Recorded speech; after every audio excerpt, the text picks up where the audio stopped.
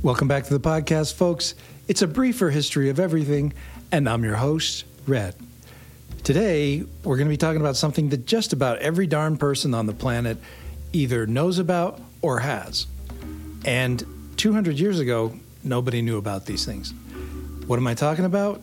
I'm not talking about a computer. I'm not talking about a car. I'm talking about a camera. The camera has come a long way since its earliest inception as a simple optical device known as the camera obscura, which was used for drawing and painting. The camera obscura used a dark box or a room with a small hole in one side to allow light in, projecting an inverted image on a surface opposite the hole. Now, you should never look at an eclipse directly on. But if you've lived long enough within the past, 10 years or so, especially if you're in the northern hemisphere, you've seen an eclipse. And if you didn't have special glasses or welding helmet to look at it through, you probably used a pinhole in a piece of paper or a box and projected the image of the eclipse on some other piece of paper or the sidewalk or some wall or something. That is the same concept as the camera obscura. In the early 19th century, photography was born. The first photograph, so how we pronounce that word. The first photograph was taken in 1826 by French inventor Joseph Nicephore. Wow. Sorry. That last name is spelled Niepce. Nipes, I don't know. Using a camera obscura and a photosensitive material. However, the process was slow and required long exposures, often hours or even days to produce an image. Wow. Not super user-friendly. This made the early cameras impractical for everyday use. Yeah, no kidding. It wasn't until 1839 that the first practical camera was invented by Louis Daguerre. Daguerre. Now, I've heard of this type of photography, even though I can't say the word. And William Henry Fox Talbot. There's a name I can pronounce.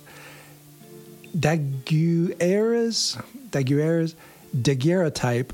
Now that's the thing I've heard of before. Process produced images on silver-plated copper plates, while Talbot's calotype process used paper negatives to produce multiple prints. These processes greatly reduced exposure times and allowed for more portable cameras. Over the next several decades, improvements were made to the camera, including the development of the dry plate process in the 1870s, which allowed for even shorter exposure times and more flexible photography. The first handheld camera, the Kodak camera, was invented by George Eastman in 1888, which made photography accessible to the masses by using roll film. Even I remember roll film. In the early 20th century, cameras became more compact and portable. With the introduction of the Leica camera in 1925, the Leica was a 35mm camera that revolutionized photojournalism, allowing photographers to capture spontaneous and candid moments. In the mid-20th century, cameras became even more advanced with the introduction of the single lens reflex SLR camera, which allowed photographers to view the scene through the same lens used to capture the image. I remember back in the olden days with the Instamatic camera, which was kind of a small thing. You didn't look through the lens. Of course, you couldn't. There was a viewfinder in the kind of the top left-hand corner, and you clicked it like this thing was a toy almost. But everybody used those, the Instamatic. In the late 20th century, digital cameras were introduced, which captured images using electronic sensors instead of film. The first digital cameras were developed by Kodak in 1975. Wow. But it wasn't, until the 1990s that digital cameras became widely available and affordable. Today, digital cameras are the norm, with many people using smartphones as their primary camera.